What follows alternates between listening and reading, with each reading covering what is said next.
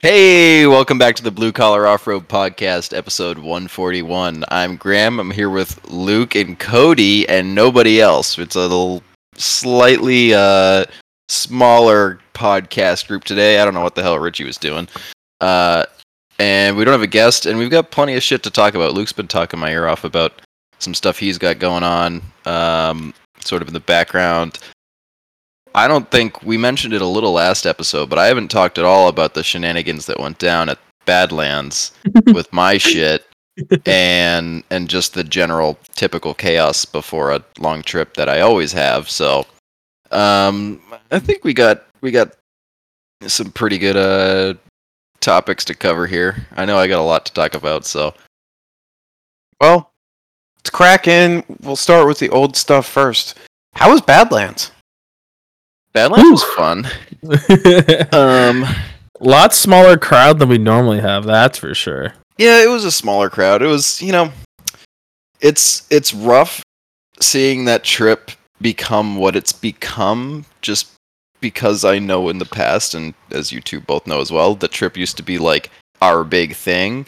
And I think part of the reason it's lost some of that is just we go on other bigger trips now. Like, yeah, it's less of a adventure, but it's still a fun trip. Like, I think that's one thing that everybody kind of is. Can I rant for a second here? Sure, you please. can. Okay, just cool. Interrupt mine, and with yours, it's fine. Yeah. No, it fits the vibe though. What pisses right. me off the most about that trip becoming smaller is everyone seems to have this fucking idea that you need to go out on these large trips. We go out on the large trips because they're fun, and like we have a bunch of friends that we've made along the way that invite us out on there. But it is still super important to go to the fun local stuff because you can have an absolute blast there. Like, and it's cheaper. Yes, it is. Cheaper. Yeah, it is so much cheaper. Like, yeah, you know what? It's what, $150 for the weekend, not counting broken parts. So like you go out there, you have a blast of a weekend, you get to go back to camp. It's one of the few properties with limited night riding in New England. Everyone needs to go out there and have a blast doing that kind of stuff because like that's the whole point of being in a club in New England is to be able to wheel. So like let's go have some fun, guys. You know what I mean? That I feel like that gets lost. I will say though, the trails have gotten a lot more difficult. Like, genuinely. So, like, I think some of the smaller people, which we don't have many of, might be kind of taken back now because of it. We're like, when we ran Copperhead and Fu Manchu backwards that day, we did not struggle. A good fucking time. It was a great time, and maybe it's because of driver skill. I'm not calling out RJ. I think he's a fantastic dude. He's still new into wheeling. But, like... And he did fucking awesome. All things considered. We tossed him into that trail, and he listened to instructions very well. Would you toss him into Copperhead? Yeah. Oh, hell yeah, like Copperhead plus some difficulty because of 42s and a lot of traffic that's been on it over the past 3 years since you've been there. Yeah, I mean, sorry, go ahead. No, I was just saying that it does suck because it is getting more difficult. It definitely revamped my love for that property. I think it's definitely something that I would love to go back to now. I'm definitely excited for Field and Forest. I forget when that is. It's like a month and a half from now. October. But okay, sweet. So I have a little bit of time. But yeah, so it's nice to see that because it is getting worse and worse. And I think this, like, nobody really talked about it, to be 100% honest with you. Like, every property, Cody. We've talked about not this. really, though. Let's be honest. You were preaching like, I don't like Badlands. Badlands was same old shit every year. No, it ain't. Hill climbs gotten any harder? No, because it's a rock, Graham. What are you talking about? That curve on Copperhead, I walked. I don't know if I walked that, but that used to not be such a technical climb. My tie rod is not happy with the rock that was in front of it because I was just slamming into it repeatedly. I didn't know what I was slamming into, so I didn't think anything of it. But yeah.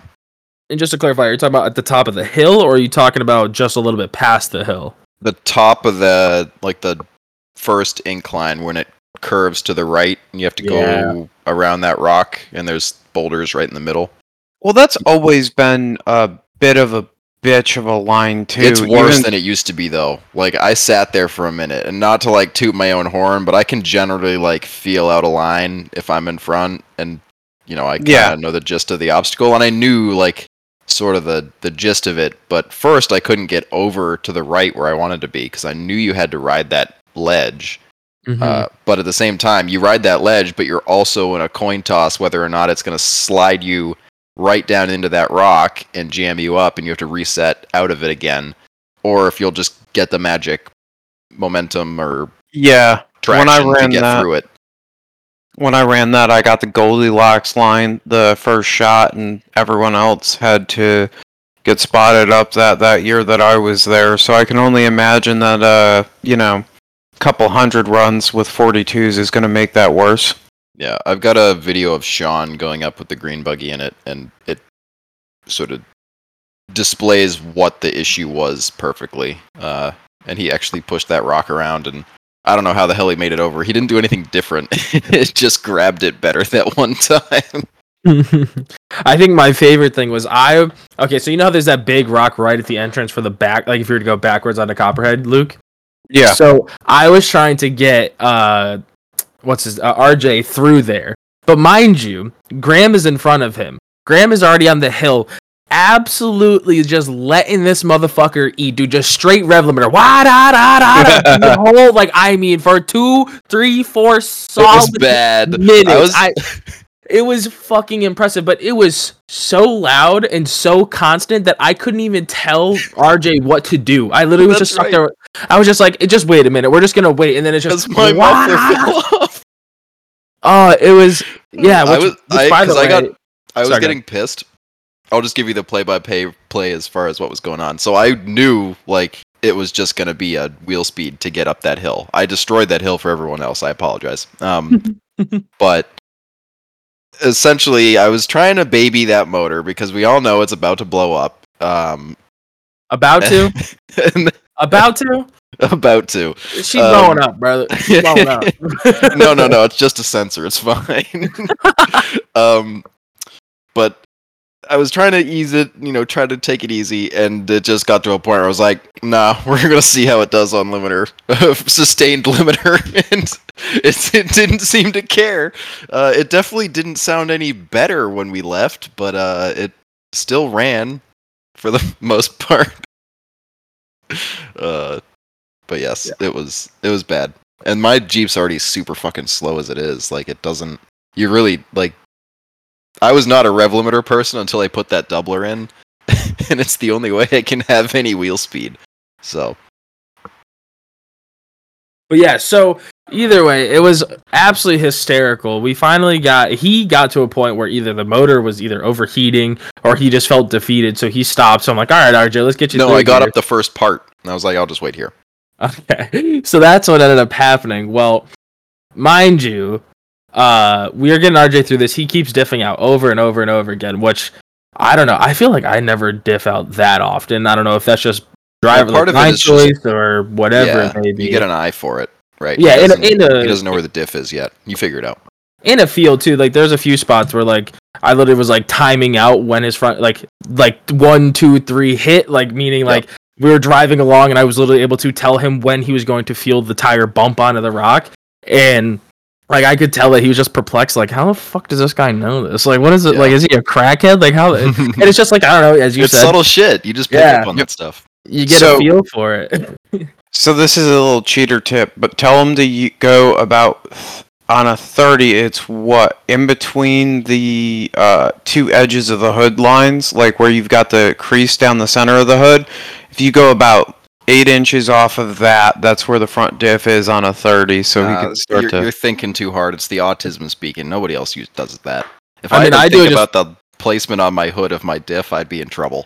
I just know that if I look down the hood line and it's I have to go 3 inches over, and that's where my diff is. So I just instinctively now, looking down the hood line, know where my diff is off of that.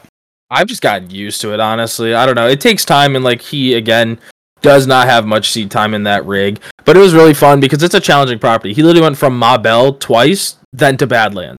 that's a pretty, like, I don't know, especially because we went greens, Armageddon, out the green, which there's a few spots that I don't remember having certain rocks in certain areas, and he almost tipped, but I didn't want to tell him that. I was just like, yeah, keep going, faster, faster, faster. Yep, you're doing good. Like, mind you, his rear tire's 4 feet off the ground, and I'm like, oh, this is going shook.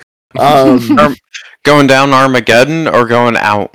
No, Armageddon's a cakewalk. Armageddon is literally the most fucking simple ride down now. There's no, like, I don't know if it's just gotten moved out of the way from, like, all the rocks, but there's, like, at the bottom how you kind of only had one line choice exiting, and it was always right next to that tree. Now it's like a funnel. It's not even that. There's, like, a boulder garden. Like, you could really just drive straight down it now. It's pretty... Everyone's just dropped all the rocks off the top. Yeah, it's just a trail. It's kind of sad. It used to be kind of technical to go down that little section. I remember that was like... There was a couple of spots, because that was... What was that? That was, I'd had the buggy, or not the buggy, the, fucking shitbox XJ together for, what? About a year at that point, and I remember my ass puckered a few times going down there, and when I'm talking about the buggy, I'm talking about the fucking stupid ZJ, because I never brought the ZJ there, right? Well, the other thing, too, is you've been out in Tennessee so long, and the wheeling out there is literally like that trail. So you wouldn't get any butt pucker anymore because you're just so used to that. And I am, too, to an extent, because of all the trips we've done to AOP and Harlan and whatnot. That downhill is nothing to me anymore regardless. But as far as like New England trails that go downhill or uphill, like it's a pretty significant incline, decline, whatever you want to call it. It would be fun to come up. Oh yeah, we have. I think I could go up it now with very little stress. Like it's super simple. But yeah, so it was a really fun time. Like I got to kind of sit passenger with him and just like really just help him figure out line choice. And then we got to Copperhead, and so I forgot that he has 10 wide wheels. I think it is, right, Graham? I forget. Yep. So he has wide ass wheels. So he DB'd what, 3 times? No, 2 times. DB'd 2 times, which I felt so. Well, no, he burped once and then. And it was low, so he told him to fill it. Fortunately, Sean had the onboard air, so it's not a difficult repair, but never saw that with a 9-inch wheel. Never. And like I think I have 8s on mine, and I don't think I've ever burped, 8, DB'd like nothing. Are you still on the Alcoas? Yeah, I am. Those are 7s. Good. Damn. Anybody listening, run your shit. Your 35s on 7s. Fuck those big boys. Any tire place that says, and they actually, when I put the 35s on the truck with the 17-inch wheels, and it's not even a 16, it was a 17. They're like, you're gonna put these on an 8-inch, these tires with the 12-inch width on the 8-inch rim. I was like, yeah, that's totally fine. They're like, no, it's not gonna. That's gonna not gonna be safe. It's gonna crown, but it's not gonna not be safe. Yeah, I was like, if anything, that puts more pressure on things in the right way. And after seeing RJD beat the 10s on those rocks, I was like, yeah, tire shops are wrong. Don't listen to those dudes. Yeah, deal with off-road vehicles. I've been preaching that since we started the podcast. I ran my 15 7 wide, and then my 17s I've been on 8 wides. I'm not happy that I have 9 wides now on the stickies, but I didn't want to swap over those rims, if that makes sense. Yeah, but on a 14 or on a 40-inch tire with a 13.5-inch, I'm hoping it's okay. That'll be fine. I don't think you'll have any issues. It's a beadlock too, right? No, mine are not beadlocks. But it's just a different wheel. Okay. Yeah. Beadlock. Is it an actual like true 17? Yeah. I have rock rings for those if you want them. If you measure them to be actually 17. I will double check on that, but I'm gonna be real with you. With everything else that I've got going on, I'm gonna be ordering methods. Alrighty. So, I've got a method release that Hot Boy teardrop beadlock, and I'm kind of in love with them. I don't know if I've seen that one. I'll send you a picture. So, I just think they look fucking sick, and I want to do a burnt bronze ring to go with the blue. Ooh, that Um, looks Spendy good. shit though. Not how really. people- They're $255 with the discount I get, so I'm just going with them. Oh yeah, I those are sent pretty. it in the podcast Are chat. those the same style? Isn't it the same style that not Colin Curtis has, right? No, Curtis has a different style. Okay, but he has KMCs anyways, but still, Yeah, it looks similar. I thought. I just don't think know those how are. I feel about it. I mean, they don't look bad. Don't get me wrong. I wouldn't run them. I I don't think like they're kind of cool. thin spokes. I like thicker spokes. Like the Like the AR-23s, the American Racing style ones, or like the kids block KMCs that I got from Hendrix.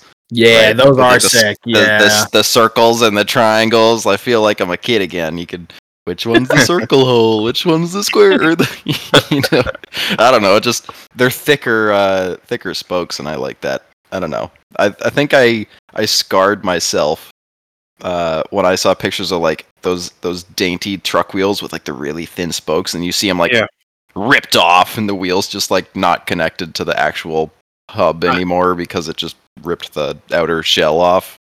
I don't know. think I'm willing to take the gamble on Method to make a Method decent probably enough. makes a pretty decent one. You're right. It's not a justified concern at this point with like a beadlock wheel, but you know it's still there. It's in the back of my mind, so I just don't like them. Yeah, I get that. I like those rims because they're different, and we know how I am. We'll get to that later. Yes, we do. You're a different boy. So, the thing that makes me the happiest about hearing all this stuff, though, going back to Badlands, is that there was someone new out there trying a hard property, and that goes back to my rant at the beginning of this podcast. there was two guys. There's two. One Eddie Class. Shit. Class. He was out there with his Toyota buggy. That was pretty. He's a really cool dude too, and I think he's a rockaholic, but I mean, he's down to go anywhere, and that Toyota works. Yeah. he was breaking some hearts on leaf springs. So there's some like rear steer buggies with a lot of money in them, and they made it. Don't get me wrong, but like Eddie made it through with his. It's a nice Toyota, but it's a piece of shit too. It's a Toyota. It's not going to be quality. And he was just walking shit with what are they? They were like 37, maybe 39. Yeah, 37 Reds. 37 Reds, yeah. So just not a big tire, just going on through like it was nothing. Either way, though, like that shit makes me happy because we got to get more people to actually go out and do this stuff. It's cool to talk about it. It's cooler to do it. Mm-hmm. I agree with you for sure. But yeah, honestly, I'm side-eyeing you so hard right now, Cody. Me? Yes. I don't give a fuck. That Jeep could burn down for all I give a shit right now. Let me fix all my shit up, and then we can build something for you, Cody, or figure out what your plan I'll is. come help you finish up yours too. Just gotta give me invites. I mean, let me know when you're going. But either way, almost every day. Good except for today. So, anything noteworthy happened there? No rolls? No. Oh no, there's plenty. Like maybe 2.5 hours of winching that my fat ass was being dragged up and down the fucking mountain running winch line. But oh my god, there was a lot of Graham's... winching up. Oh, sorry. The spot where the tricky spot on Copperhead we were talking about. A lot of winching up through that area. RJ's bumper, which we had finished, we skipped this part. Me and RJ it's still a work in progress at this point. I have the file that I need Marvell to cut for me so we can put it in. But we threw this bumper together, and we'd kind of been, and it was sort of my fault. I delayed it a little bit, but we had a week, and then I just got absolutely destroyed by the fact that I couldn't get metal. I couldn't get any tube for this thing without driving 2.5 hours away. And the issue that I ran into was I needed to like set up an account, and they took their sweet time because that's what office people do.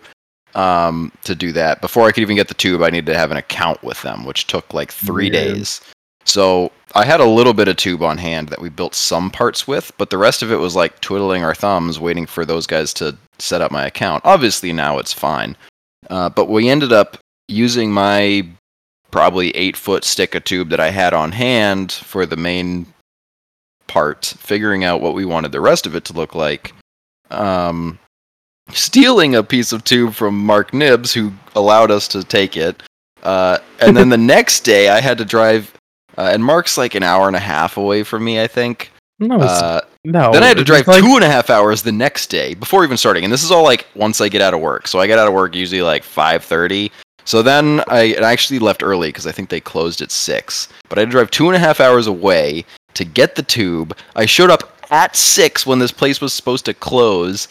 Flagged down a dude and was like, the office should have this tube ready. I just need to pick it up. I paid for it already. Fortunately, they opened the door. They let me take my tube, and we went back. But I didn't get back till like probably 8 o'clock, right? So, and this was most days. We were behind by an hour or 2 or 3 or whatever it was at any point in time from when I would have normally gotten out of work. So it was just, the whole week was just constant delay because of errands that needed to be run.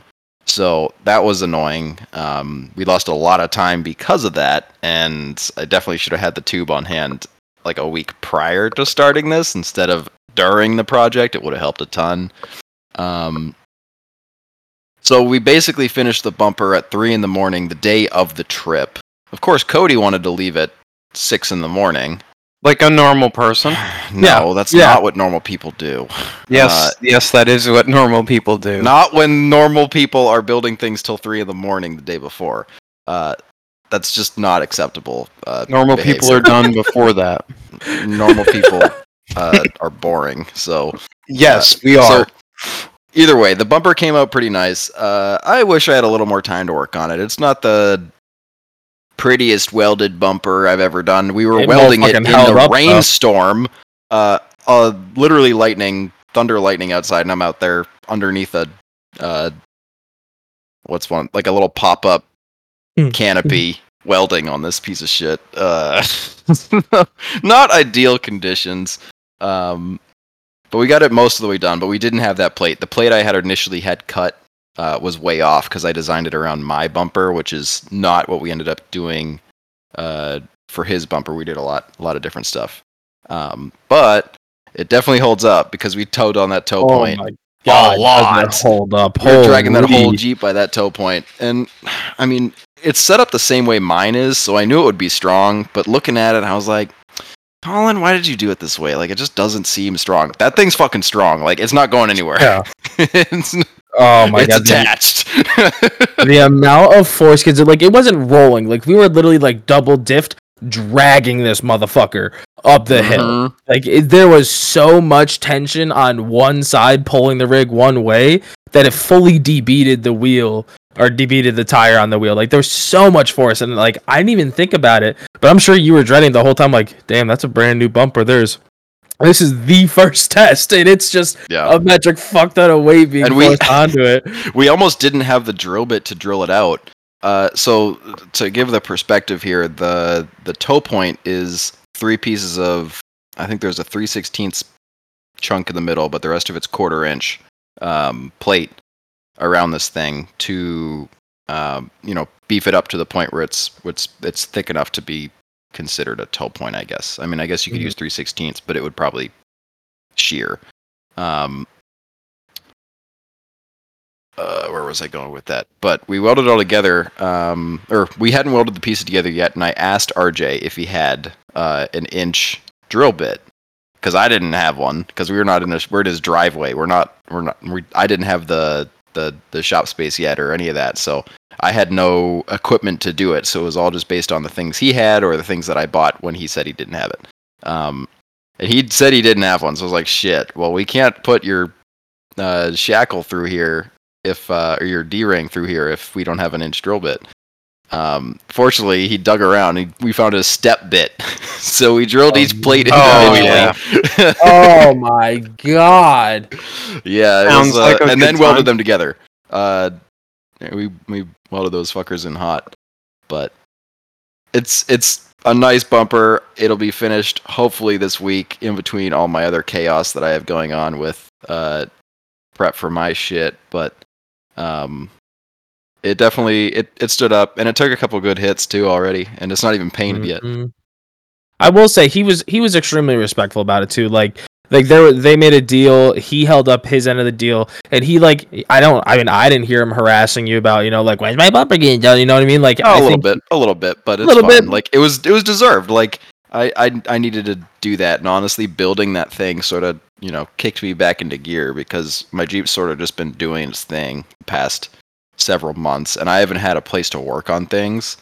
And right after that trip, basically, I was out for another week, but then came back and I had a shot space. So that project actually kind of kicked me back into gear and has started to get me to work on my shit again because I've just been in a mode of I don't have the space to work, or I've got to ask somebody to borrow the space, and it's just not ideal, right? So I was sort of out of the loop as far as building shit and doing things. So it was once I finally got back into the groove of it, it was good. So it was a good project to jump back in, especially considering none of my projects now are fab related. So that was kind of nice to jump back into building things again and just get back in the saddle, I guess.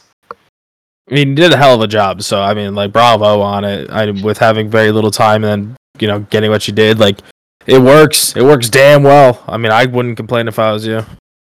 No, I think it came out pretty good. I'm okay with it. Okay with it. It did so well too. It looks awesome. But yeah, so that was a mission. We had to, because RJ didn't have a winch, so we had to winch him from the back with multiple from the front, but with Sean being behind him. So then the whole entire time we are just going from tree to tree to tree with snatch blocks, this tree saver, this much winch with that much, adding this strap to this. Oh my gosh, I was sweating so damn bad. Within an hour, I was soaked through my shirt.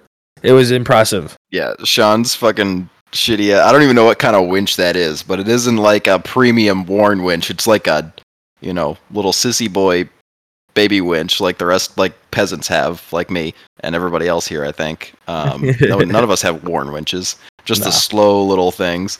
And that thing was putting in work, and I worked on that thing electrically enough to know that the winch is probably not the most reliable unit in the world. It did work. It didn't give up. I'll give it that. I had blue dye from his strap on me the whole entire time because it was I don't know if it rained the night before or whatever, but it was wet, and oh my god, it was such a mess. And then we made it happen, but god damn, was it a struggle fest. And I mean, Ryan had to winch a little bit, but he did damn well. The only person I think that didn't have to winch was Eddie in the Yoda. I think he was the only one. No, Eddie was just, like I said, that thing just was breaking hearts. He can pretty much do whatever he wanted with it. He took that left line at the beginning of Copperhead too, which I don't think anybody else made it up. No, everybody else had to go right side, but then again, stickies do what stickies do. Yeah. So he did a good job. Sean tried, and I think if Sean had finessed it a little more, he might have been able to do it, but... Alright, but let's be real. Sean's just getting the hang of that thing. It's a new rig, and... Yeah, and there's still some adjustments that need to be done. I need to pull his seat forward about an inch, because his feet can touch the pedals, but he always grinds the gears because he's too short.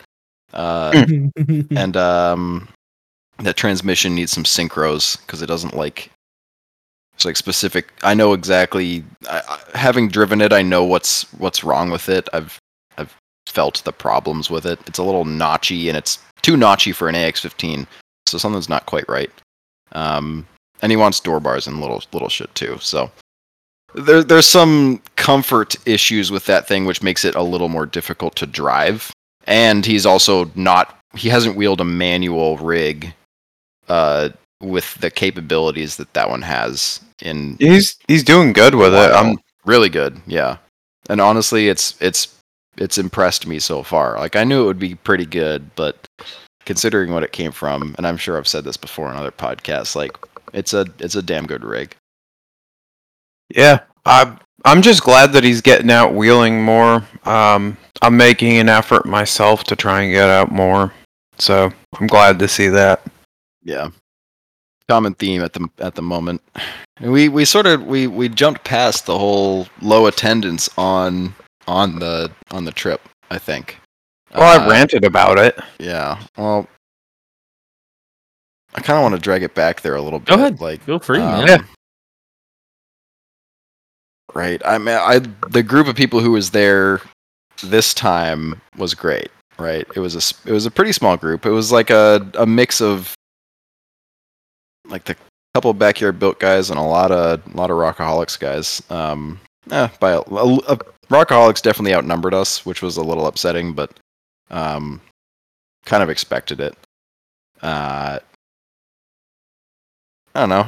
It would have been nice to see some of the other familiar faces. Like usually there are a couple of people who had decent excuses, but you know. Yeah, like somebody bought a house, you know. Yeah, when you're buying a house, like I get that. Like do that. He's been, and we all know that Colin is occupied probably for the year, and you know that makes sense financially from his perspective. He's got work he needs to do to that Jeep. He's neglected it for a little bit. It's gonna be a trail scab at one point or another. It will fall apart. So I don't blame him for taking the year off and not stressing about the wheeling shit. But I don't know. We had a lot of people initially who were like, "Oh yeah, I'm gonna go," especially from our area, Cody, and then last second turned into a bailout. Yeah. And you know, and this doesn't just apply to people in our club, but like in general, like if you're gonna go to a wheeling trip and you're gonna commit something and back out at the last second, like what are you doing? Just if you're gonna go, do it. Don't be a. This is actually, I'm sure we're not the only ones, but like the biggest thing for me when I first joined Backyard Built as a club was like, I think it had stuck with me. Sean said it. It was something about. It's a yes or no question, not a, you can't, maybe's not an answer, right? You're either going or you're not, right? So figure that out and commit to it. And instead of being wishy-washy or pulling back on your word and then not going, just regardless of what the situation may be with your rig or with whatever it is, like realistically, the finances behind this stuff doesn't have to be expensive. You can make it expensive. But it doesn't have to be. You can pay for the gas and sandwiches, and you'll be happy for a weekend, right? Suffer a little bit, right? It doesn't need to be this complicated thing. Run your shit half broken. I drove there with that thing knocking like it was about to blow up. It didn't blow up, and then I drove it halfway home, and then I needed to get it towed, which we haven't talked about yet, but right, just do it. Like I was not prepared for that trip. My drive shaft was broken when I got there. Like thing was fucked. Somebody had a welder there. We just tacked the caps. We called it a day. Like, and it didn't blow up. It was fine. Like that's my spare drive shaft now. You don't have to have your rig like in this pristine condition, like perfect for every trip. Like it's just not realistic. It's never gonna happen. We build these things to beat the crap out of them in the woods. Like you're gonna have problems. There's gonna be little issues, and if you're worried about like that one thing, and I'm a worrier. Like, don't get me wrong. Like all those little things make me nervous, but you just have to like suck it up and do it and see what happens, and then deal with the aftermath if something does happen. Right? Like that's half the fun of it is the problem solving and the stuff that comes out of it. So, you remember back in the heyday, what was it? There was that month in 2020, was it? Where, like, I blew 2 4-liters and still made both wheeling trips that we went on. Uh-huh. Like, you just gotta put in some fucking effort, and you also have to be just okay with the fact that shit happens. It doesn't always end up being perfect, and sometimes you can't make everything be exactly what you want it to be. But if you said yes, get it together enough to go there. You could have a really pretty rig and not go to any trips, and nobody's gonna give a shit. Are you guys calling me out, you little fuckers? Is that what I'm? No. I mean, if you're feeling like we're calling you out, then maybe you have some soul searching to do with your wheeling habits, Cody. You bastards! God damn it! No, I'm just fucking around. But I was like, damn, like.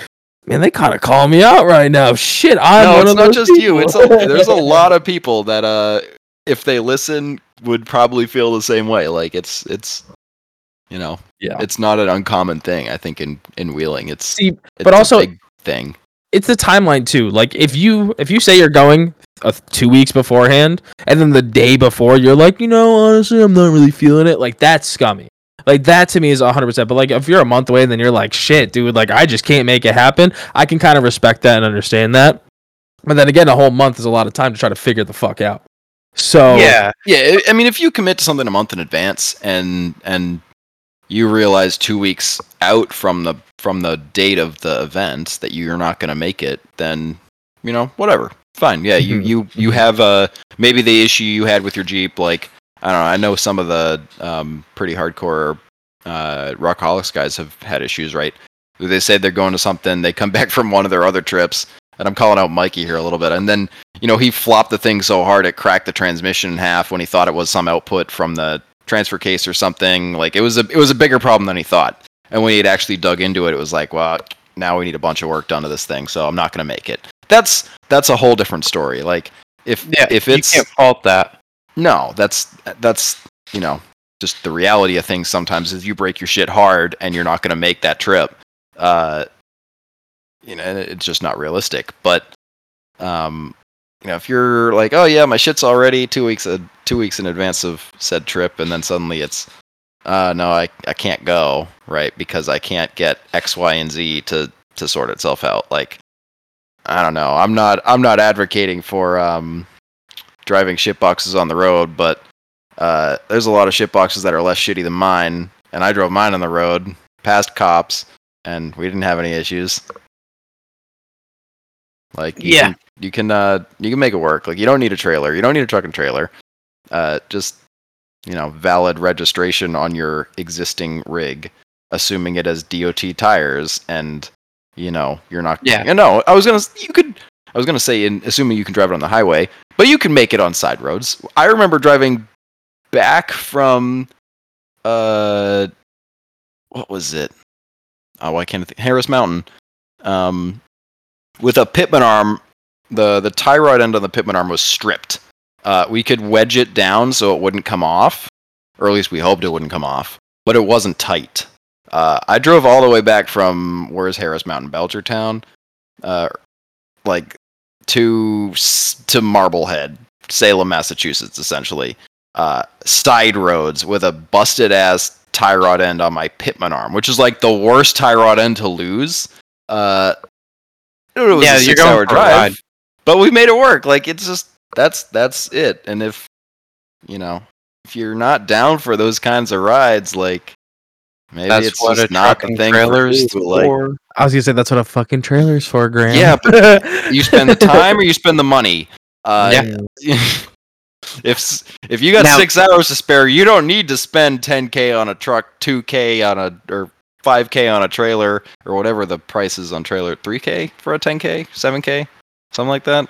$5 for a 10K. Yeah, you don't have to spend that. If you got 6 hours to spare, or you want to like waste your whole day / maybe night getting home, like you don't need a truck and trailer. Like figure it out. Pay the guy to get the inspection sticker. Like there's options, right? You can do it without having all the fancy toys that all the people on social media have. Just fucking do it. So, like, I feel personally called out. I do apologize for not being willing to drive my shitbox 13 and a half, 14 hours on stickies to go up there. Yeah, you should be sorry. You have a truck and trailer, though. Yeah. Yeah, well, your speech there was so rousing that I want to go drive my Jeep to AOP. I mean, that's not far at all. I will. That is a longer drive. Driving to AOP that's nothing for you. That's an hour. Like an hour of easy highway driving. It would probably be easier to drive that thing than to haul it on a truck and trailer. Don't tell me I'm wrong. You're wrong. You know why you're wrong? I've never left AOP with it running. Well, he got a point. Now it has a good fuel pump, so now it shouldn't do that. So you should be good. Touche, but I'm gonna lean on that laurel for why I like riding home in air conditioning.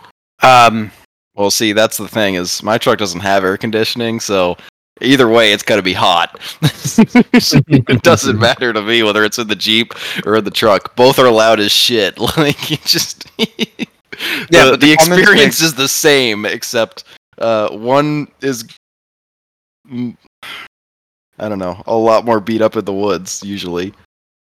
Most of the time it drives itself back home, or onto the trailer, or wherever it's going. So why didn't it drive itself back home from Listen, Badlands? it made it more than halfway. We did all the side roads, and then we got to the highway, which we got onto, you're about to hop on 91. Super easy drive from there. Like, it literally just would have been a straight shot, like 40 minutes, boom, home. But it was leaking a considerable amount of oil onto the exhaust. That had me, I mean, I've had that happen before, and I have holes in the cab, so like the burning oil will come up into the cab, and you're like, okay, we're just burning oil. It was a considerable amount. It doesn't generally concern me, but this amount was concerning me, and I needed gas. So I was like, well, there's a gas station right here, right before we hop on the highway. It's probably a good place to stop. So we came down this big hill. It did this weird thing about right at the top of the hill, I'd say, where it kind of like misstepped for a minute. Like, it wasn't super happy about running, but it was still running. I mean, there's so much rolling mass in that thing. Like, if you're moving more than 10 miles an hour and the motor stalls, it's still going to move. Like, it's still going to turn the motor over and do its thing. So I don't know if that's what happened. And then of course it was all mostly downhill. So I wouldn't have known even if it had like just barely been running. But I mean, it did pull into the parking spot that I jammed it in when we got there. So it was still running under its own power. It had a little hiccup, was burning a shitload of oil going down this hill, and it already, the thing looks hammered. Like, it doesn't look good. So I was like, let's let it cool down, get the oil a little thicker so it's not coming out of that rear main seal or wherever the fuck it's leaking from. And then we'll get some gas and we'll get back on the road. Well, we do that, turn it off. Like I said, I didn't think it not starting was not the expectation. I wasn't expecting that to be what it was going to do. I figured if it was going to stop running with the new cam sensor that I put in at AOP, and I mean, that crank sensor isn't, I think that's the one I had in my other Jeep. Like, it's not a bad crank sensor because it's a 2000 motor, so there's no dizzy. It's just two sensors in those places. I think both have an influence on the tack. I don't know for sure on the 2000 motors, but I know it's not just the crank position. Either way, it wouldn't start after that. Just wouldn't start. Tried the water on the CPS thing to see if that would, cool things down and make it run again. Nada. So we sat there for a little bit, trying to like mess with things and, get it to run. It would run on starting fluid a little bit, I believe. But not, obviously that's not a solution. So it was cutting fuel for some reason, which doesn't really tell you anything because there's so many sensors, or there's multiple sensors that can affect that on that motor. At least I think. I could be wrong. Call me out. Let me know. Tell me which sensor's bad on the piece of shit because I still haven't fixed it. But yeah, it just wouldn't run. So we sat there. Fortunately, there was an air-conditioned Taco Bell KFC combo right next to this gas station too. So RJ got gas. We sat there for a minute, filled with it, and then eventually. Wait a minute. Did you say air-conditioned Taco Bell KFC combo? Yeah, the same company. I did not know that. Yeah, it's the same company, and sometimes you'll see them in like both in one building. So I got a crunch wrap. We sat in the AC, and then we got bored. We went back outside, tried to make it start. Wouldn't start.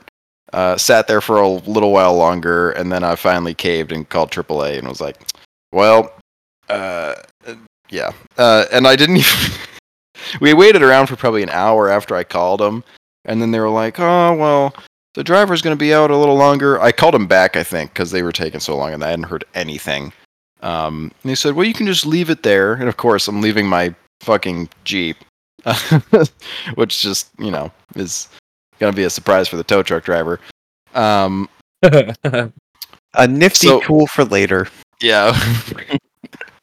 So I had a tire in the back. I had one of Sean's junk, or not junk, but popped tires in the back. It had a sliced sidewall or something that we couldn't get to hold air. So That was in the back, ratchet strapped down out of the broken orange hatch. Like it looked it.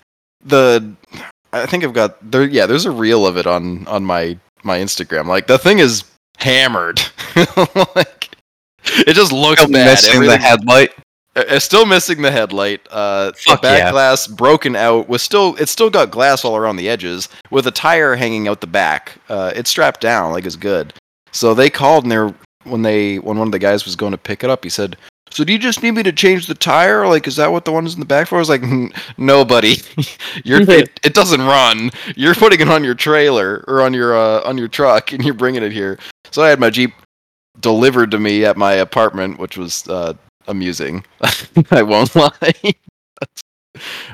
Yeah. So I don't know. It was doing really well, and the sensor problems you can't outrun sometimes. The CPS will get you on a Cherokee every once in a while. So I'm hoping it's cam position because that was my issue previously with the thing. Probably just shot balls. You probably, honestly, I God, it was probably only having compression because the fucking thing was so hot, and then you let it cool down for the little bit, and then just nothing. Probably what happened. So funny. It makes a ticking noise when you crank it. Like that's not the cranking noise. It's like you start a Jeep and you hear the, but there's like a loud click, click, click as it goes. Like because something ain't right. Probably because you're hearing the valves. There's nothing going on, so you're just hearing the valves slapping back and forth. I don't know. Either way, I still want to try to slap some sensors in it to get it moving. If I can't, end of this week, I've got to just get it towed to the shop and toss the other motor in because that's where we're at. But yeah, I don't know. I kind of was hoping that motor would die in a more spectacular fashion and not like that. But I would say it's send off. If this probably is the final ride for that motor. I'd say it was a pretty worthy send off. All in all, we hit some rev limiter. It didn't die on the trail. It just died, silently alone on the road. It sounds so sad too. Like it's so bad. You could hear it on the fucking highway, like over all the wind noise. That video still fucking gets me because it's so funny, just how loud that thing is. And it doesn't have a lot of power. It's definitely like my other original motor had more power than that on the highway. I couldn't go over and of course I don't have a speedo, so this is all guesstimates. Like 60 on a straight, which is definitely not what it used to be able to do. Like the earlier video of it blowing past the Dodge, I don't think you were going that fast in that one, but it was probably I had been able to build up some speed on that straight, so it looked like I was going fast. But I couldn't even do that with this motor. It just wasn't having it, and it was backfiring. The timing's all off, so I don't know. Maybe the timing chain just went, and that was it. I feel like that'd be more catastrophic, though. Yeah, just nice throwing the fucking a rod down through the bottom of the block, or yeah, it would be kind of cool to see if you could like lift the head enough to like dent the hood. That'd be exciting. It's a fucking piston. Well, it won't dent my hood. I've got a tube in the way. Ooh, okay, so we break the tube and then bend the hood. That would be really exciting. The tube. The hood's not going anywhere. I mean, I think the send-off that we gave the 4-liter from Richie's property was pretty solid. In my shit box. That one was good. Like, chunks of piston falling out of the oil was great. Mm. Yeah, the new motors... Sorry, go. No, I was just going to tag onto that and just say that it was pretty impressive how far that thing actually made it, though. Like, I did not think that... I'm talking about Luke's rig that day at Richie's house. I mean, impressive. We didn't think it was actually bad. We were thinking, like, I bent a push rod and it just wasn't moving or something like that. So we were going to drain the oil and... Or what did we do? We pulled the valve cover off and we were like, shit, everything's working right in here. So we drained the oil and it was just going and making light thuds as the oil was coming out. Yeah, it's pretty great. Pretty great. And that was the engine I cracked the crank in. So, Graham, you got to step it up. This next engine, when you go to Good Evening, we're expecting like... What are you talking about? I literally filled that engine with what's that junk? the head gasket fluid. It's Okay. like build your own head gasket. Like that was running in that motor when I was at like I didn't change the coolant. I just put it in there. It just added it to it. We were running it with literally no coolant. Like the video of it at 260 and me like wondering why it was getting so hot so quickly and would like fluctuate. Well, that's because there was no fucking coolant in the thing. I don't know where the fuck it was going. It wasn't leaking out. So it must have been eating it. It ate all of its coolant. 4-liter can have a little coolant as a treat. Between S'more, because I noticed it I think it was the last day at S'more. It was like on hills it would go to 240 or 250 and like sit there for a minute and then it would come back down. I was like, oh, it's just an air bubble. Didn't really think anything of it. Also, it's a piece of shit motor. Like I don't really care. But I didn't think anything of it, and then I get back, and the issue continues to get worse and worse, and then it's just, I was driving back from RJ's, which is only like 10 minutes from my place, and the thing is that it's 260 just pegged on the way back, and I'm still revving the thing, sitting at $3,000 driving home. And then, there's no coolant. That would do it. Yeah, I don't know. That motor's... I'm curious what's making that fucking noise, but I mean, honestly, I think it's still strongest running 4.0, minus the ticking noise. It's just a little noisy about the fact that it's the strongest running 4.0 that I have. Yeah, the new one's got acorns in the water jacket, so that's cool. I can't get them out. What? There's way too many. Maybe not acorns, but there's like seeds. There's like a squirrel or a mouse has put these like they're larger than like a pellet you'd get for a BB gun, but they're all like jammed in the water jackets around the cylinders, and I'm not getting them all out. So those are staying. Otherwise, I don't think it's nearly as rusty. The intake was rusted or corroded shut. It's aluminum. So no water was getting into it after a certain point, and I pulled all the intake shit off and exhaust things off. There's no major rust in there, which was an issue on Ronald 1.0.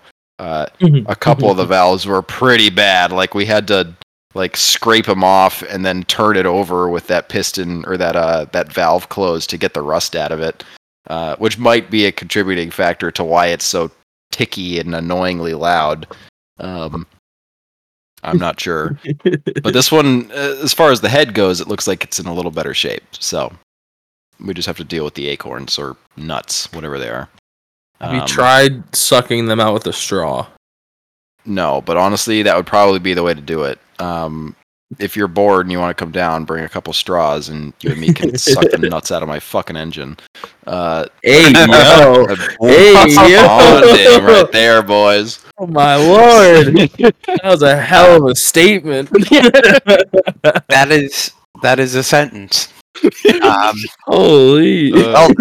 You won't find that on the other off-road podcasts. Suck the nuts out of my engine. It'll be a bonding experience.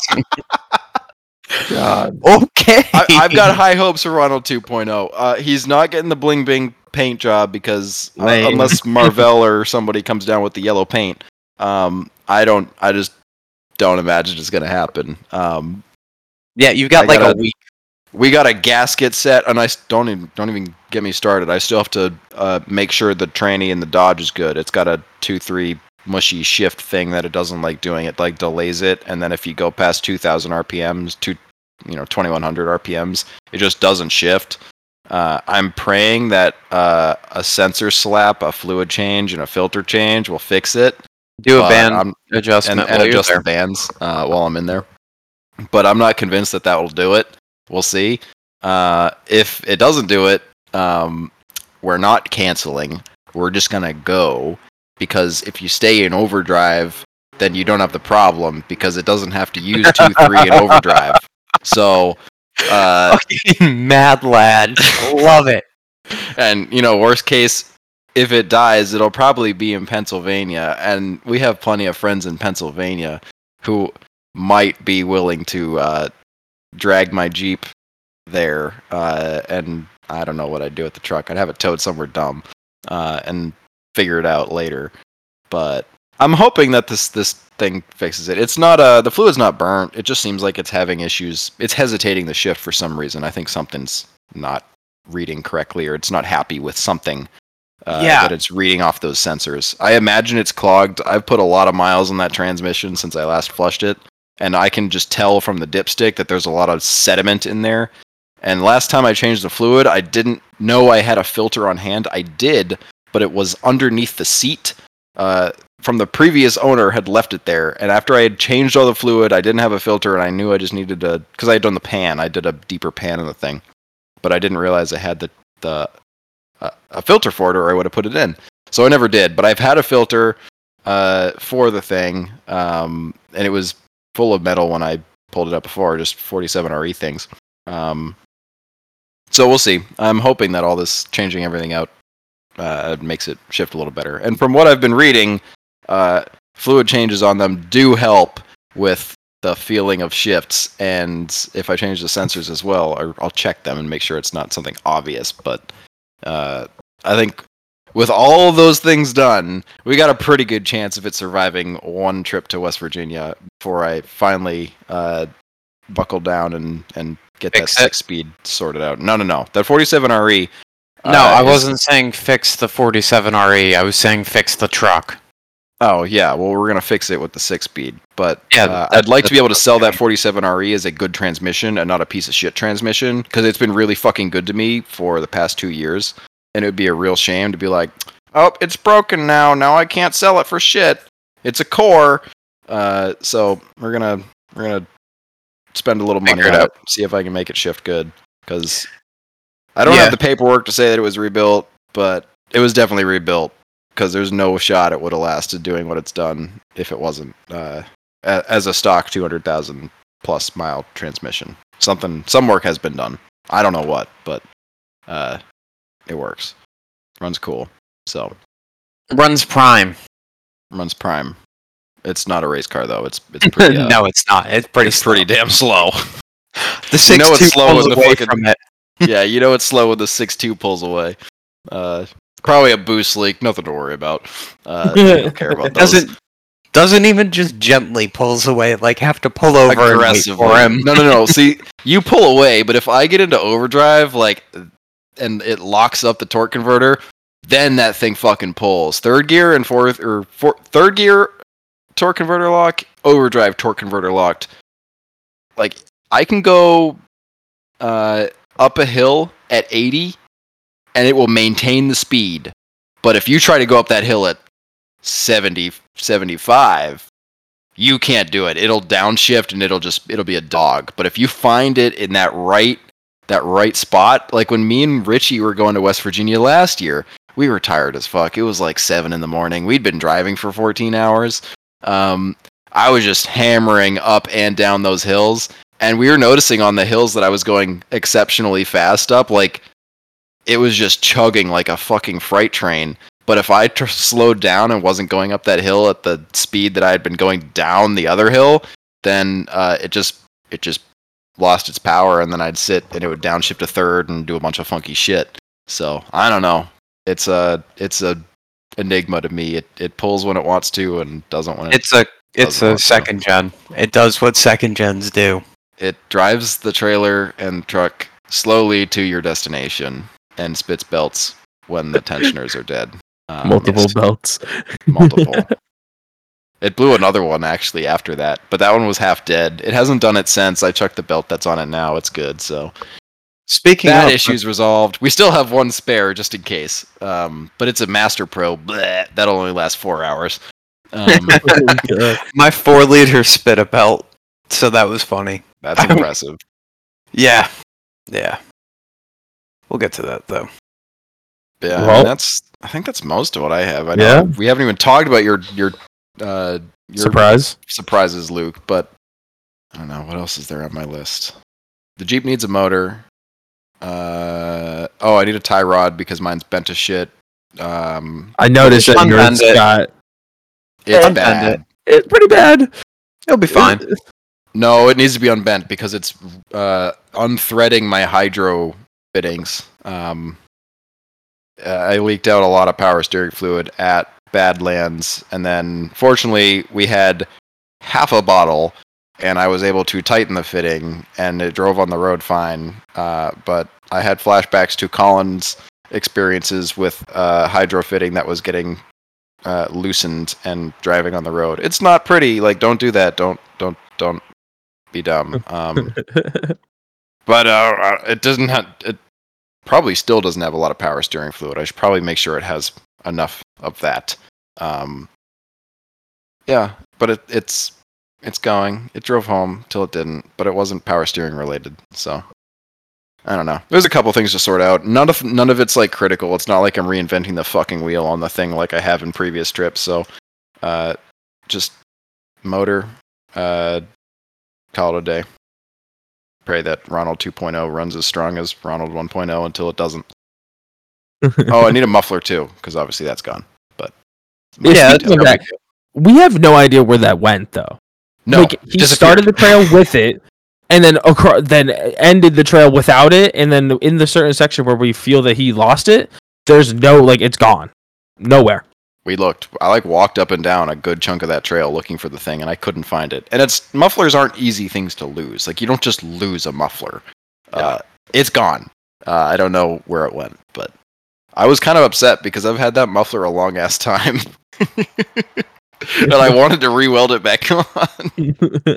I'm so used to the way it sounds. Every time I get a new muffler for that thing, it sounds awful until it gets crushed, and then it sounds good again. But yeah, you could pre-crush this one. I mean, I could, but that seems definitely could. That seems ungenuine. Like, I want it to be a genuine rock crawler sound, not like mall crawler with a hammer sound. Like, that's boring. Anybody can smash their muffler with a hammer. It takes some real skill to drop it out of boulder, dent that thing on boulders for 4 years to make it sound like that. It's just not the same.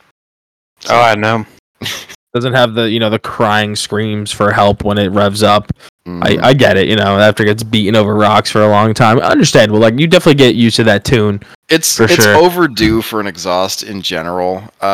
It hasn't had a full exhaust since last year's AOP trip, or the meet and beat event. Like, that's when I threw the exhaust on, and I think it kind of chewed it up pretty quickly. And then I ended up cutting a bunch off, and it just, downpipe dumping it out of the muffler, which, while it worked, it was kind of sloppy. There was no hangers on that thing. It just flaps around. So if it'd be nice to get like 2 hangers on it and maybe have it. My exhaust has 1 hard mount hanger, so you're good. I have one as well. Fortunately, like, it's a 4.0, like, it doesn't really matter. Yeah, it's just gonna crack incredibly. Yeah, it's not incredible. No. That's only for you, like, 99 down peasants. 2,000 up, you have a really nice dual cast manifold, and then a Y pipe. Yep. With adjuster thingamadoos that lets it wiggle a little bit, and then you have it connect to the actual exhaust pipe. So I got plenty of flex on it. It doesn't care. Yeah, whatever. It'll be fine. The exhaust I took off the 99 motor that I'm retrofitting into fit the 2000 stuff came off with a very cracked manifold, and I kind of chuckled to myself like, haha, it's old person Cherokee things. my head might crack, but your manifolds crack. I'll take it. Yeah, actually, that's funny, because now that I think about it, like, my manifold's perfectly fine, but a few others that I know definitely do. And it is because of that year change where they swapped out the different manifold style? Yep, because you've got a 2-piece manifold, right? It would flex or something. It would stretch or compress, and it would wear one of the sections out because it was all connected.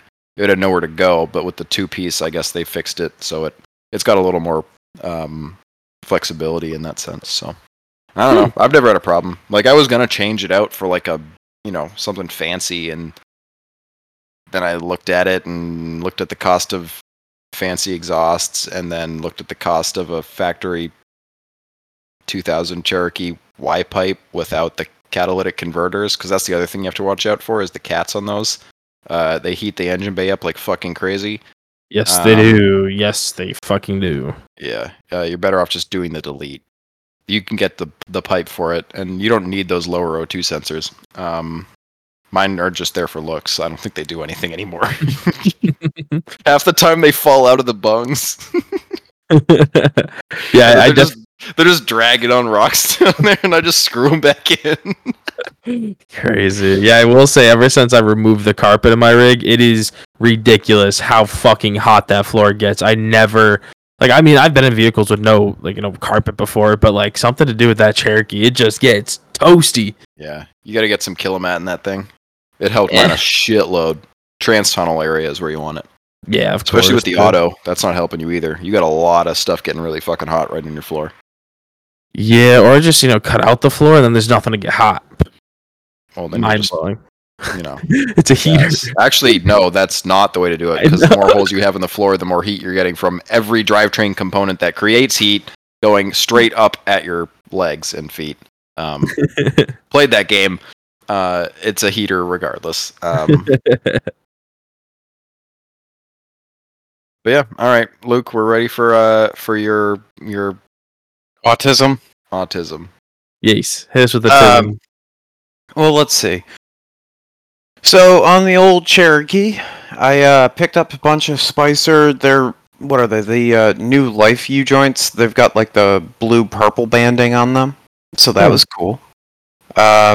So little secret that I'm gonna let out here. If you order axle shafts through Tom's Bronco Graveyard, they're not marked as Yukon, but they show up with Yukon tags, so that's cool. Huh.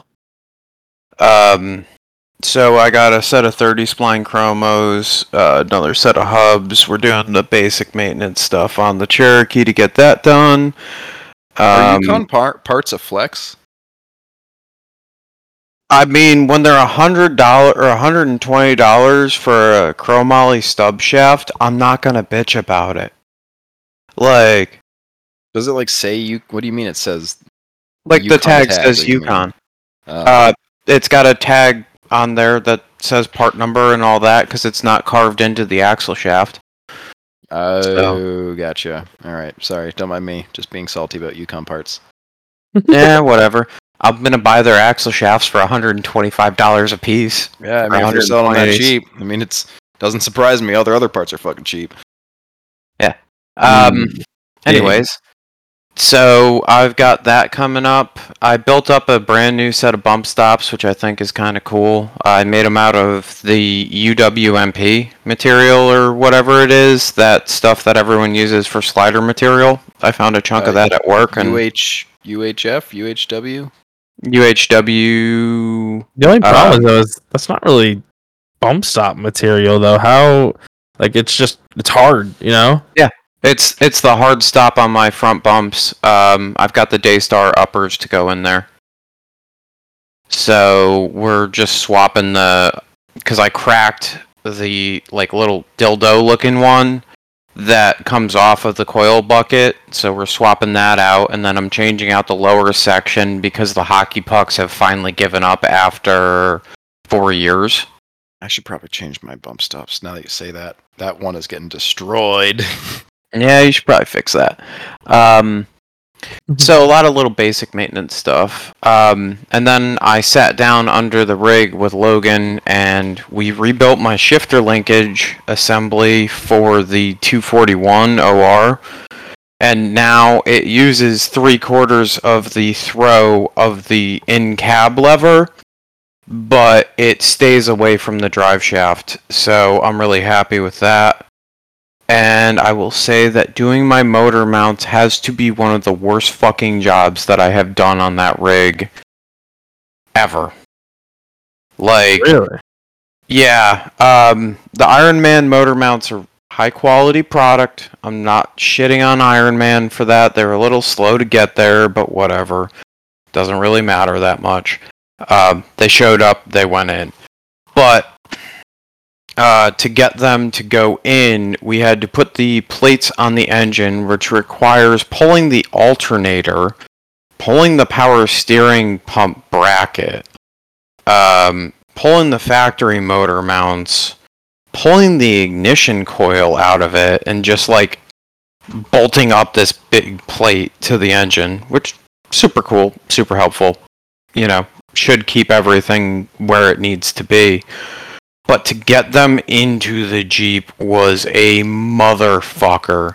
We got it to the point where, like, we had to pick the engine up, unscrew the frame side motor mounts, cock them, connect it to the block, and, like, when I say lift the engine up, because of how high my transmission sits now and everything, I have, like, 3/4 of an inch to the top of the tunnel, so, like, wedge it up, and then kind of line the holes up, but like it didn't want to line up, so we had to put an M18 on there once we got the nut to start threading on, and just hammered them on, and you could hear the unibody creaking open as it pulled the engine down. So that's great. But the shifter does not move. I don't know if you remember from when you were playing automatic, Graham, how it would kind of dance around. It does not do that anymore, and it does not pick up when you load it up. Like, it's to the point now where you can put it in first, and it will drive through the brakes instead of picking the motor up, which is kind of cool. It didn't used to do that. It used to pick the motor up and make a horrible clunking noise, so that's great. I don't know. I didn't notice it. We were just chilling. I was not focused on the drivetrain movement. I was more just focused on making sure that our automatic shifts were smooth as butter, unlike the 47 RE. Fair enough. That 2-3 shift. Standard. When you do the 302, what are you planning on doing for the transmission? Well, about that. Have you gotten there yet? I didn't want to dig in, but I don't know. I didn't know. I guess we're going there. All right. So yesterday I bought a 302. After a lot of debating as to what engine I wanted. But transmission, to answer your question, is going to be an NP435 to a 205, no doubler. I'm not retarded, so I don't know these numbers and letters put together. So is it an auto or is it a standard? It's an old school granny gear, low range, 4-speed manual. Ooh, that's pretty cool. Yeah. Yeah, and then the 205 is the gear-driven transfer case Graham has. Ooh, so heavy boy too. Hell yeah. Yeah. You know, just a minor repower upgrade, nothing really to talk about there. No, that's exciting though. I mean, I'm definitely excited to see how it does because I don't think many people do. I know I believe there's a TJ or two that's rocking the 302. But other than that, I don't really know many. It's not a common swap. The LS is a far more prevalent motor these days, which is how I ended up with the 302, coincidentally. So I guess if we want to go into how I settled on a 302, we can go down that path. Yeah, hit us with it. All right, so I'm looking at the upgrades for the future, right? And so an LS around here in good condition without stupid high mileage, you know, I'm sure Trail Trash might be able to help me find one cheaper or whatever. But like just looking like I want to go grab this, I don't want to have to drive to the other side of Alabama to get it. $900. Okay. You know, that's not reasonable, but it's not unreasonable, but it is what it is. So $900, not worried about that. All right, let's start searching for a transmission. So the Chevy Granny Gear 4-speeds had a double or a what they call a figure 8 pattern. So the bolt holes are 2 circles, and it really only works with the Chevy pattern driver's side drop stuff, which, you know, obviously with the Ford front axle doesn't really work out for me.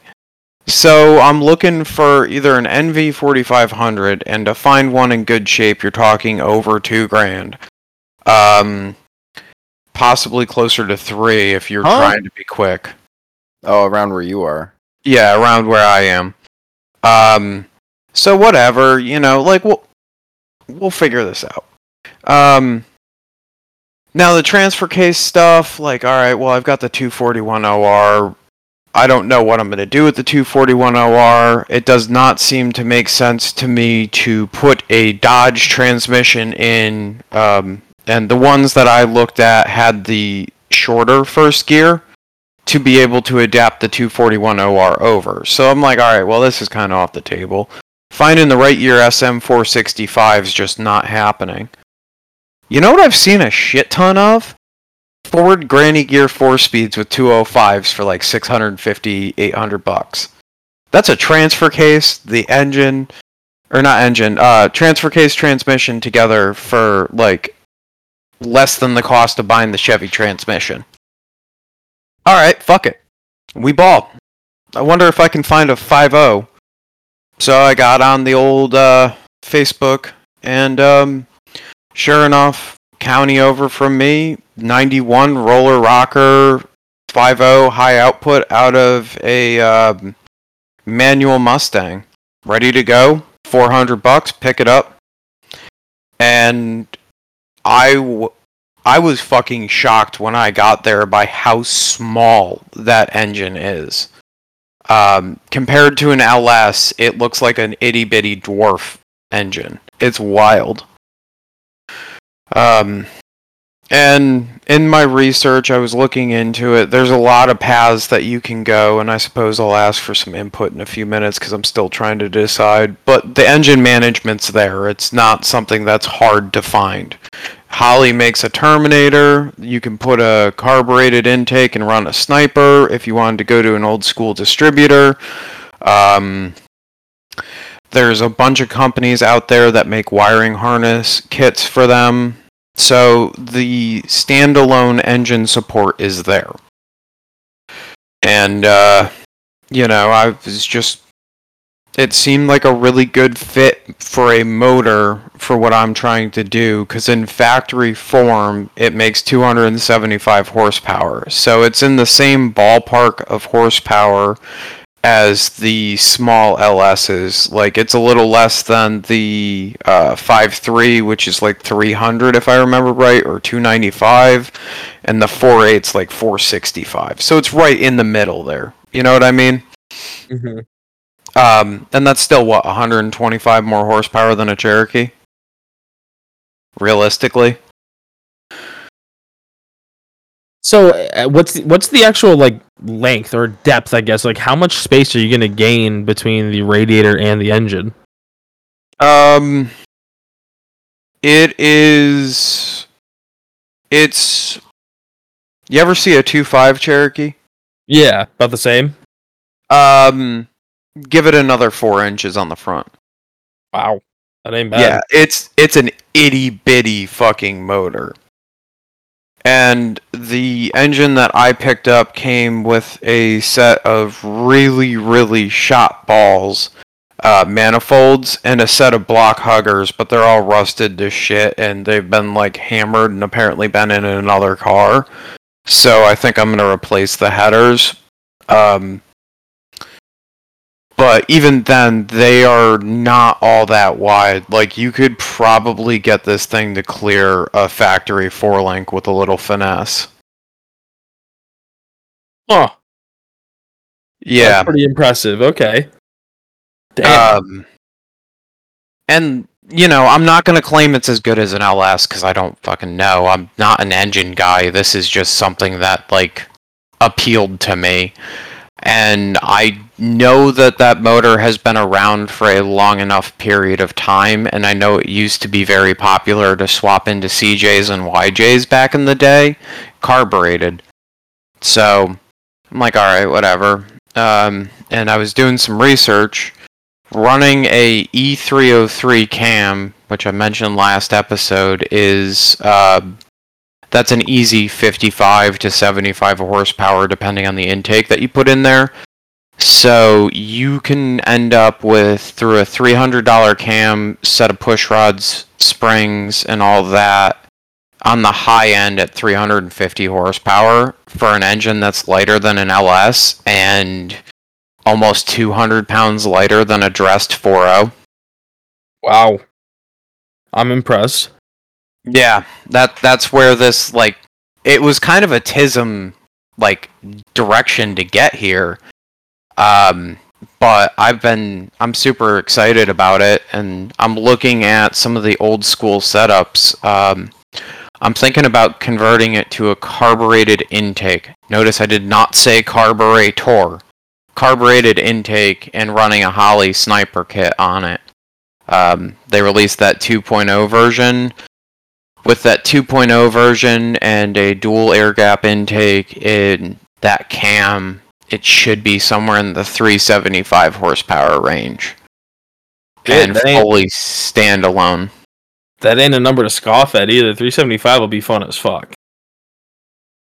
Yeah, realistically, that's going to put my horsepower to weight somewhere. Let's see, what's the shitbox weigh?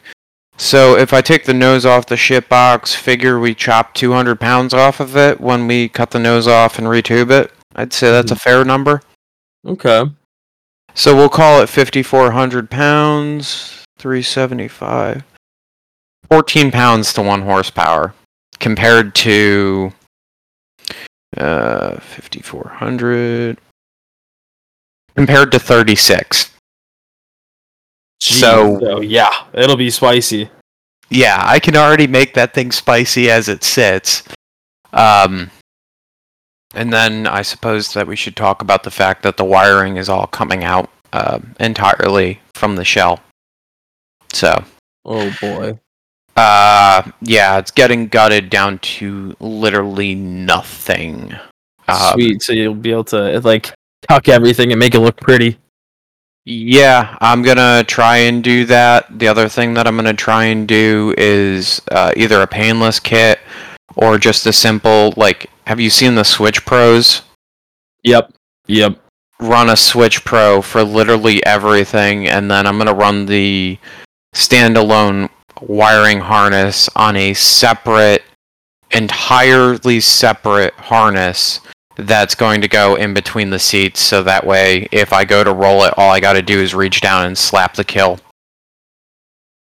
That'll look good too. Then you won't have any wires hanging below like the dash or nothing either. That'll look really fucking nice.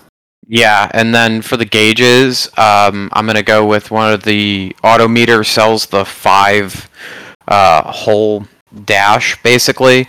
So center is gonna be the tack, oil pressure, this, that, the other thing. And I ended up needing, oil pressure, coolant temperature, voltage, and I'm putting a clock in the other hole. Just because, like, it doesn't have a fucking radio, so fuck it. And then the tack. So it's going to be super clean, comparatively. And the other option I have would be to go with, Holley makes that, the digital dash. I could just run the digital dash in a 3D printed cutout on the original location. Are you gonna keep the same steering wheel, or are you gonna upgrade to maybe like a No, that's getting upgraded, most likely. Sheesh, that thing's gonna be sweet, man. It's gonna be like a whole new fucking rig. It's Damn. gonna be at that point it's gonna be a whole new rig. It's not gonna be the same shitbox that it was. That's all I'm gonna say there. Like, I hit a point where I got fed up. Like, if I'm cutting the nose off, there's no fucking point in keeping the 4-liter. If I'm not keeping the 4-liter, there's no point in swapping over, in my mind, to something like a 4-cylinder that I could adapt to the AX15. When I started looking at the potential horsepower that I will be putting through it, I don't know with my driving style if I trust an AX15 to hold up to that much horsepower. Well, if I'm getting rid of the AX15, I might as well get rid of the 241 OR. It just... And, like, I don't need overdrive, so whatever. Yeah, it's gonna do the typical XJ spiral where it's like, oh, if I'm doing this, I might as well do this. If I'm doing this, might as well do this, and then it's just gonna go until it is a whole new rig. Yeah, well, it's like, why do I need to keep any of the factory wiring at this point? Like, I can literally set the blower motor to high and run that on a switch off the Switch Pro, and just, like, all I care about is that the heat on my rig is still a manual adjuster, so like It is? yeah. There's like a little lever and switch and all that. It's not electric. Wait, what? You have the slide? You don't have a dial? No, I've got the knob, but the knob is just like a knob. It's not electric or vacuum operated? No. The Damn. That's the old only school. thing that's vacuum operated is for the vent controls, but I'm just going to open that up so it's going to blow at the feet and blow at the driver, and then block off the rest. So it'll just kind of be a simple, like get some warm air blowing at me when it's cold out, otherwise whatever. And when the nose comes off, it's getting dove-nosed, it's getting coilovers. I don't know, I'm debating even throwing an 05 Plus under it. No, at that point, might as well go a 9, you fucking pussy. I blew way too much money already. Alright, it's fine. Maybe I'll convince you later. I want to go to a 9, like, really, really badly want to throw that thing on a set of dual 9s. I can't throw that much money into that project. As it sits, right, I'm looking at $1,000 in engine management alone. I'm looking at another $500 in performance parts. I don't know what I'm doing yet for my power steering and for the alternators and all that. So I will keep you updated as we get there. And I'm trying to also keep it where I can run a standard belt, which is another little bit of a weird thing that, like, LS is, if you go to order a pulley kit, they'll tell you exactly what belt to use. With this, I'm going to have to be like, all right, well, I'm going to go grab this belt. Oh, it's too long. Let's try this belt. You know what I mean? It sounds like a process for sure. It's going to be a process, and it's not going to be the same rig when it's done. It's just going to be totally different overall, and I'm excited for it. And the goal is, with all the work that I'm looking at doing, I've got the trip to Good Evening Ranch, I have a trip to Stony Lonesome, and then I have a trip for, I got invited to go with Walt's Crawlers to Kentucky, so I'm looking at going there in November. After that, I think that we'll take the rig down, and the goal will be to have it back together for the meet and beat. Fuck yeah, man. Sounds like you got a whole good process going on. Yeah, I'm fucking ecstatic about it. I don't know of anyone else that's done the Ford swap. I think that that's going to be an interesting little one to post up on Club XJ. I can't wait to ask which sensor I need to replace to get rid of the choppy idle. Like, man, I don't know, my block just looks really fucking different lately. Anybody know what's going on with this thing? Dude, I cannot get over the fucking, like, how small that fucking engine is after having worked on 4 liters for so long. Like, oh, they're cute. Yeah, they're little tiny things. It's just not long. I mean, like, it's not long, and pistons are tiny too. It's smaller than an LS too. So, like, Brian, we did the podcast with him. Mm-hmm. He lent me the engine stand, or not the engine stand, the engine lift, and the engine is currently at his house while we're clearing out some stuff at Logan's to get my Jeep in there. And he's got, like, this lip at his driveway to push it in. So the guy I bought it from threw an engine stand in and whatnot, and we had put it on the stand and we were going to roll it in, and we didn't realize the lip was there. So, like, we're trying to get this thing to roll up there. It doesn't want to roll. I end up just picking up the front, like, wrapping my arms around the engine and just lifting it up and moving it over. The thing doesn't weigh shit with it being stripped down. Like, I don't know. I'm excited. It'll be cool. It'll be different. You don't see a lot of those. No, you don't. And I wanted to keep the manual. If I'd wanted to go auto, it would have been a lot easier to have gone LS. But being that I'm an idiot, and Timmy Clark is telling me I'm an idiot, so we know it's true this time. I just wanted the manual. I don't know if one idiot calling another idiot an idiot doesn't immediately make. Takes one to know one, Graham.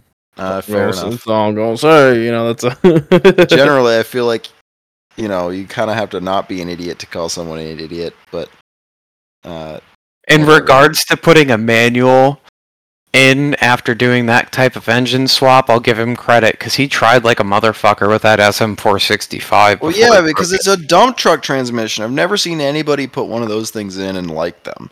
You got to put something with like good synchros in it that shifts like a fucking car. Otherwise, you're gonna have a bad time. Who would have thought dump truck transmission in a situation doesn't work that good? I'm putting a dump truck transmission in, but God, I have a plan to address the shifter stuff, and I thought that this was kind of nifty. So they don't make a short throw kit for those, right? Makes sense. No, because it's a dump truck. Exactly, it's a fucking dump truck.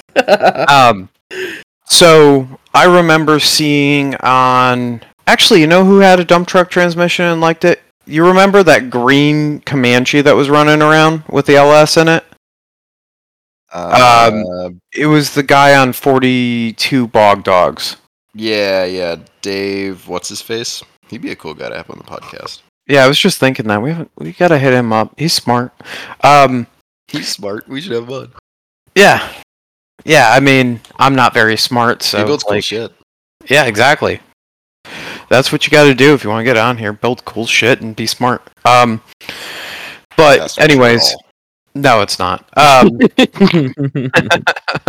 was trying here, Graham. I was trying.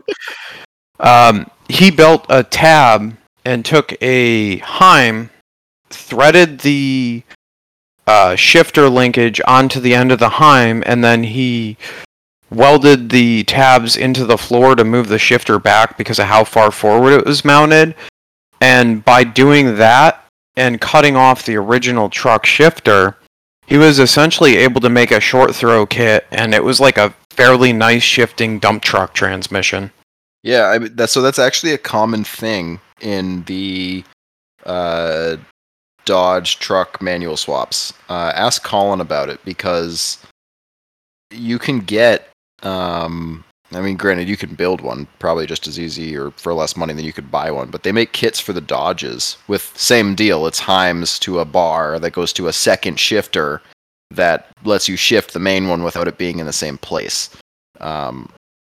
So definitely a thing. And if you look at some of the Dodge manual swap people who are in like the newer trucks, because I think just the way the console is set up, it just doesn't work or something. Yeah. That would be where I would look, and you could have it at any length. You could be shifting the thing from the back fucking seat, from what I understand. So, yeah, that was where I was going with it. Is I want my shifter because I'm going through all this fucking hassle. I want to be able to plop down, have my shifter. We'll put a seat in the middle of the back, and I'll sit back there with the shifter, and you can drive. Yes, awesome. What do I do when you're not around? Because I do sometimes pretend Morgan can shift. Morgan can shift. True. Hey, we're about to roll. Could you please grab reverse? And she'll just look up with me petrified, like, you jackass. But I'm thinking that should help to alleviate some of the problems, put some better ergonomics in there, and then while I'm at it, I want to throw a hoon handle on the opposite side of it, and in front of the seats, so I can grab that, and because I'm running Holly, I'm going to run a 2-step button on top of the hoon handle, just for, shenanigans. I don't know, that's all I got. Pretty minor upgrades. Damn. Minor upgrades, you fucking dummy. That sounds like a hell of a project. Whatever, It be what it be. And I'm just glad that, like, all of the parts that I need to adapt the transmission, which I still haven't bought yet, but I bought the motor because it was there and it was the right price. It's literally like run a 92 flywheel with a 78 clutch or an 87 clutch, I'm sorry, and here you go. It'll all adapt. Your crank sensor will work. There's no fucking weird bearings. Pick the 92 or the 87 pilot bearing, throw it in there. And being that it's an external slave transmission, or an external transmission for shifting it, Novak makes a hydraulic adapter that it's a 3/4 bore, so it matches the Cherokee Master perfectly. But it's threaded for NPT, and it's got the bleeder on top, so like I should be able to bleed it without even having to do anything stupid. Just Honestly, instant. bench bleed it. I would not bleed that thing in the fucking truck.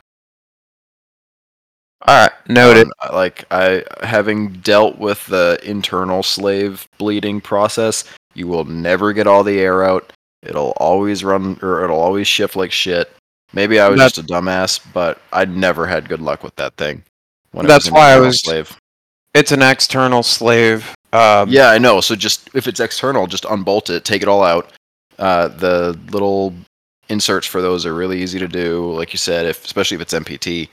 And just bleed it on the bench and then install it. Takes, maybe an hour more, but well worth it. You don't want to be messing around with the shifts not working right. I was just gonna vacuum blade it and call it good, but noted. You'd be surprised. It might work, but I would Either be way, skeptical. Either way, I'm excited about it. It's gonna be cool. I like seeing the fact that some old iron is going to make a comeback with a modern twist. Like, it's going to be weird as fuck to run a carbureted intake, but have the digital dash right there displaying everything, including the temperatures and shit. But with a carburetor, isn't it going to, because it's not going to have injectors, right? It'll be injected. If he's running a sniper, yeah, it'll be it's like the J20, right? It's like forced, the sniper system just goes on top where the carburetor would go, and it has a single injector or something like that. Yeah, just sprays fuel. Aren't you still gonna have issues though? Because no fuel bowl, no float, no nothing. Nope. It takes 55 psi off the fuel rail, and it just runs it like a normal injector. But instead of it being a carburetor where it's got the black magic that carburetors are, it's got 4 injectors that sit over the or that spray in past the butterfly valves. Yeah, but but then again, it's still like, I don't know, it's still a vacuum to suck the fuel in once it goes into the intake. That's how Cherokees work. It's just more direct. It doesn't have to go through the whole intake, right? It's not like you're direct injecting the fuel. It's just sitting there going in the very end of the intake. I know. Every cylinder. If he's up on a hill, the rear cylinders are gonna get way more fuel than the. No. That's not how atomized fuel works. Yeah, it's already atomized, so it's gonna be something. It should work fine. The other thing is, experienced it. Unless your O2 sensors aren't working right, then those things do all sorts of funky shit. They'll still run. They'll still fucking run.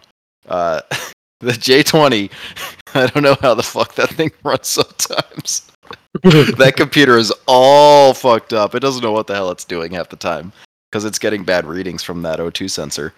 And it still makes it work. It was running with the timing so out of whack, it was making the headers fucking glow.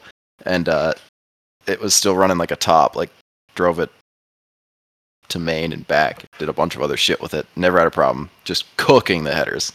Yeah, and the other thing is I might go with the Terminator, which would keep the multi-port. I'm just tempted. There is the horsepower scaling side of things that is tempting, is how I will put it. The carburetor stuff, it's cheaper to make more horsepower if you use carburetor intakes compared to the original high output intake. Yep. And because it's a 302, you can probably get plenty of those. Yeah, no one fucking uses them than nobody wants them. You can get those motors for $10 a dozen. Dude, it's wild. I was talking with Logan, like, if we ever decide that we actually really want to go down the horsepower chasing rabbit hole, just buy a fucking truck block for like $200 and take it apart and build that if I wanted to go for 500 horsepower. But I don't know if I really want to go for 500 horsepower. I've been preaching not going excessive on the horsepower forever. I should probably live by that. So that's where I'm at. I think that a 300 horsepower, 350 horsepower power plant is more than enough in the majority of trail rigs because it still leaves some level of room for error, right? Like, if you have 500 horsepower and you're flogging it, it's just going to break whatever binds up the second that it binds up. Alrighty. I don't know, man. I'm excited to see you get in that rig and get out rocking on the trails. I think it'll be a hoot. Yeah. You got anything, Cody? Nope. Not shit. Just trying to save money, be a responsible adult. It's not working, but I'm trying. That's fair enough, man. I'm not going to fault you on that. Nope. Let's keep going up. Pay stays the same. It's fucking whack. Dude, I fucking feel that. No, we're coming to a clear. I'm thinking within the next few months things should start clearing up and I can get back into normal shit. So it'll be a good time. Yeah, awesome. And then snow's coming too in a couple months, so you'll be able to start making overtime on that too. Hell yeah, I cannot fucking wait. It was actually funny, the Instagram post that I recently put up where I put that I miss snow and endless work days. Dude, so many people were just like, it's summer, be happy it's summer. And I'm like, yeah, no. Winter, and you can work all day and all night through the winter. It's so nice. The temperature is perfect. You won't catch me out in the sun in the summer. Fuck that shit. I don't want to work in 80, 90, whatever degree temperature it is. Hell It's getting hotter. Give me the winter. Not gonna be much of that anymore. I gotta enjoy it while it lasts. Decades to come. Yeah. I'm excited because, like, after trash bin, I'm thinking that the rig will be going down and it's going to be like 35, 40 degrees outside. Trash bin? Don't ask. It involves Frankie. And, okay. He named the event. It's the Waltz Trash Bin. So I'm going to that. It's going to be a good time. We're going to try and lose the Cherokee in the woods so I don't have to 302 swap it. Don't worry about it. And on that note, anyone got anything else? No, I'd say we've done pretty damn well for, just the Tree Amigos podcast. Yep. I got nothing. I think we covered all my shit. All right, well then in that case, dude, just go out there and wheel. Like, it doesn't have to be fucking perfect. You're gonna have a much better time if you're out there than if you're in the garage. And, like, enjoy the sport. Bring someone new out, help them throw their rig together, and keep it going.